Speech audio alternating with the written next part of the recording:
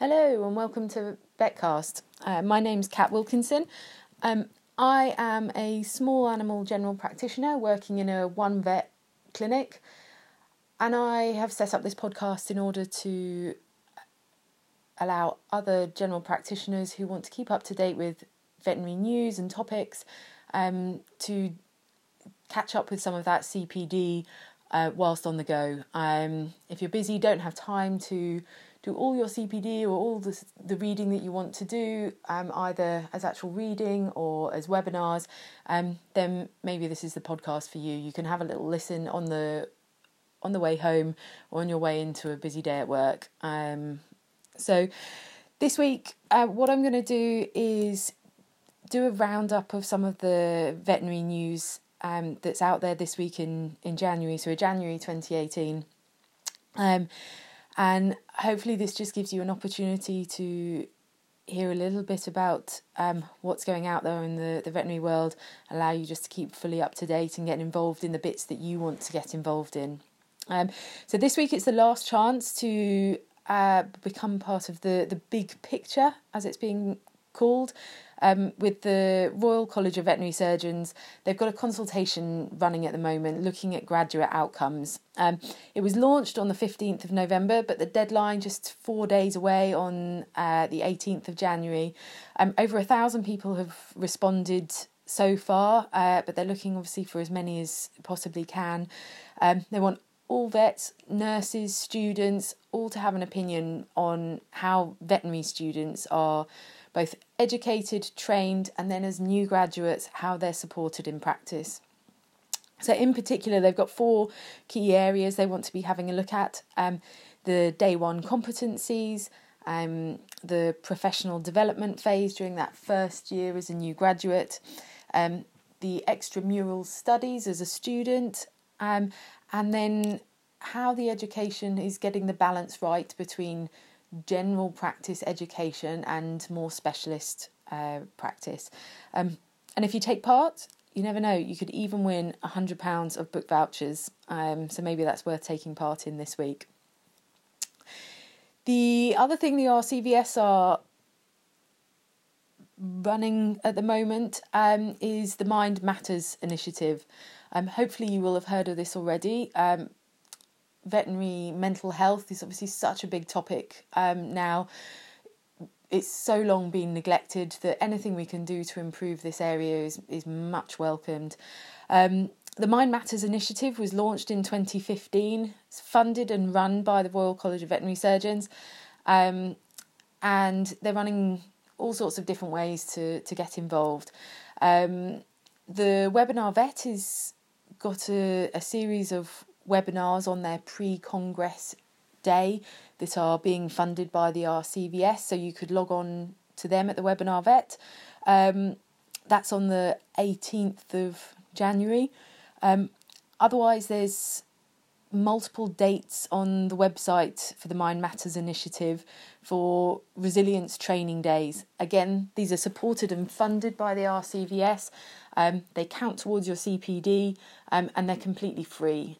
So well worth finding out a little bit more information and whether that's something for you, either because you're struggling yourself or to make sure that you can provide support for other practitioners. For some of the areas where the dates are already getting filled up, the RCVS have already put a waiting list. So even if there's not something right now, if you put your name down, they'll let you know when the right sort of scheme comes up. This week, the BVA has been trying to raise awareness of their canine health scheme. Something most of us will probably be aware of with the hip dysplasia and elbow dysplasia schemes, the one for syringomyelia and the hereditary eye diseases.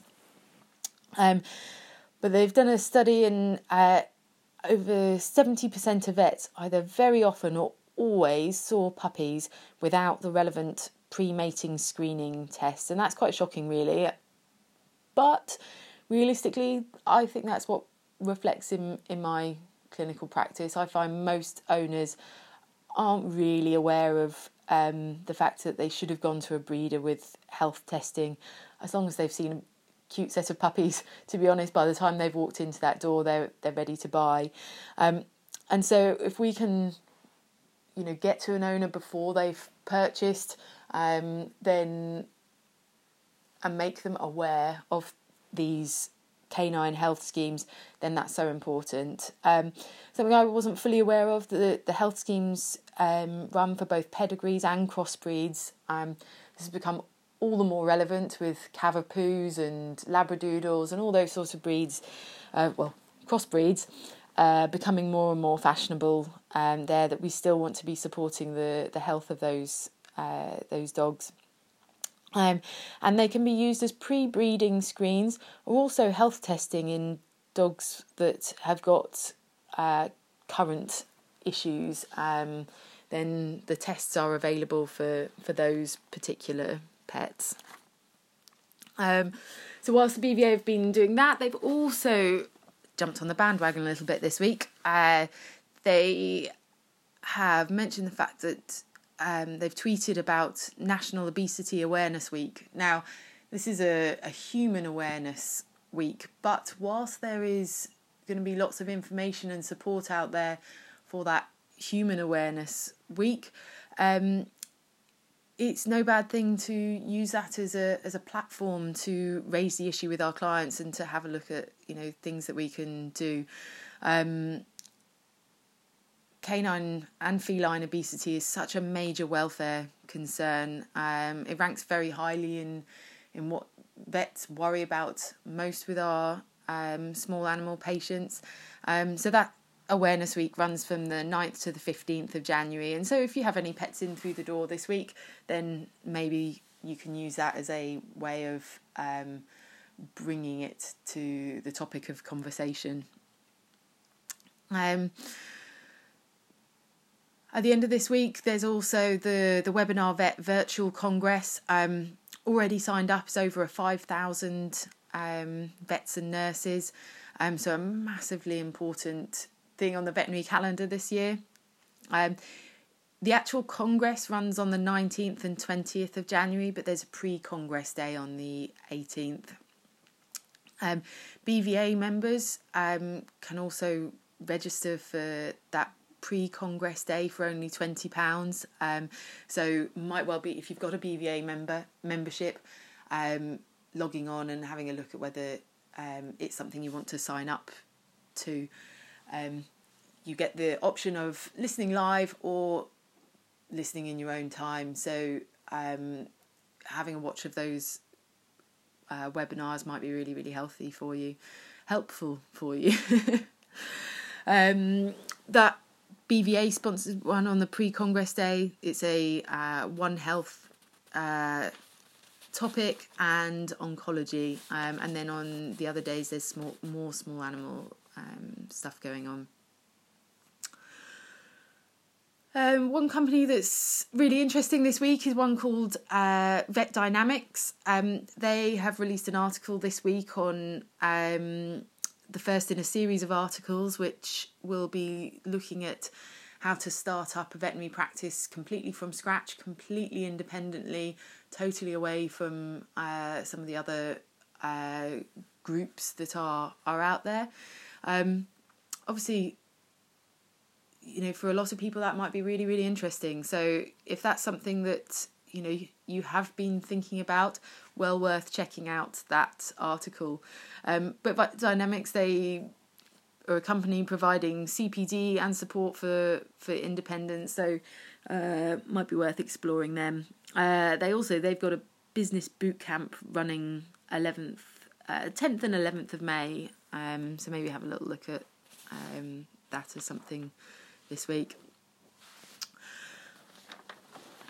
Next, there's been many will be aware that the ISFM run the feline friendly practice schemes, but now they've just recently launched cat friendly courses for individuals, which I think this is a great idea, because sometimes you can't necessarily get the whole practice on board to make a change. You can only look at influencing yourself depending on your role within the clinic. And so by learning and educating yourself, you can then look to educate your colleagues and change the practice as a whole. So they're running the cat-friendly courses, and they're kind of doing it in two tracks. One is a vets and nurses course, and the other is a receptionist course. Again, I think this is a great idea. The vets and nurses course is 6 modules, and the receptionist one is 4 modules. It's about 9 hours worth of CPD, which you can spread out over up to 3 months, and you end up with a certificate and a badge that you can wear at the end to show that you're a cat-friendly vet or a vet nurse.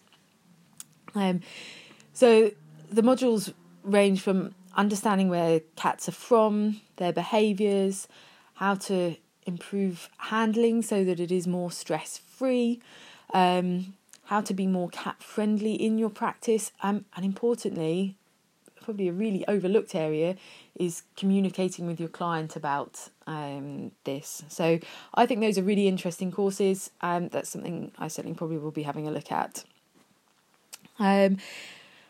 Also with the awards, this week is your last chance to vote in the SIVA Animal Welfare Awards. So if you know anyone who might be that you might want to nominate for this, those awards are closing on the 25th of January.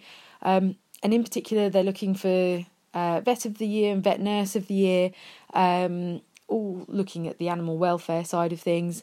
And also one of the awards is Outstanding Contribution to Animal Welfare. So if you can think of anyone who fits the bill for that, have a little look on the website for SIVA Animal Welfare Awards, and you can find the application form there.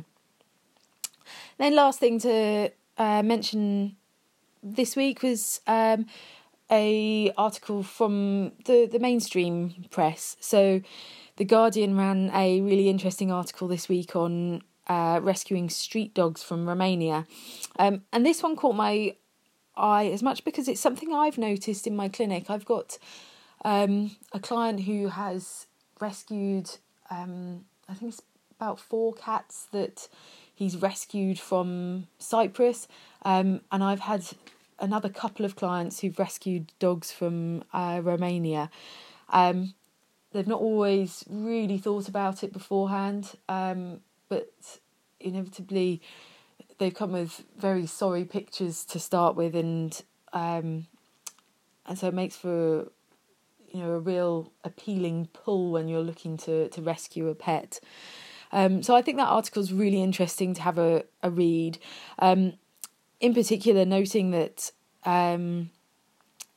with the Romania story, there was practically no dogs imported in 2013, whereas there was over 15,000 imported in 2018. Now, that statistic includes commercially bred puppies rather than just pure rescue cases, but I think it gives an indication of how the movement of dogs from Eastern Europe to the UK is a genuine issue for us at the moment. Interesting, it includes views from the Dogs Trust, which certainly recommends that we encourage rescuing UK dogs first. There's still so much need within the UK there, that spending a huge amount of time, money and effort bringing dogs in from Romania could be better spent in neutering schemes or looking at assisting the UK dogs that need help first. And then behaviouralist Ingrid Haskell is also quoted in the article, and she discusses some of the behaviour problems that she's seen with a few of the Romanian dogs. Obviously, by no means all, but again, a lot of these dogs, if they've been on the streets, they won't have been fully socialised and won't be used to the environment that a pet dog has to cope with in the UK. And so her opinion is really interesting read. So that's a good one to check out this week, if you're looking for something to get your teeth into a little bit. So that's a bit of a roundup from this week's news in the veterinary world. hopefully I'll touch in next week and provide a bit more of an update from next week. Okay, thanks very much. Take care and speak next week.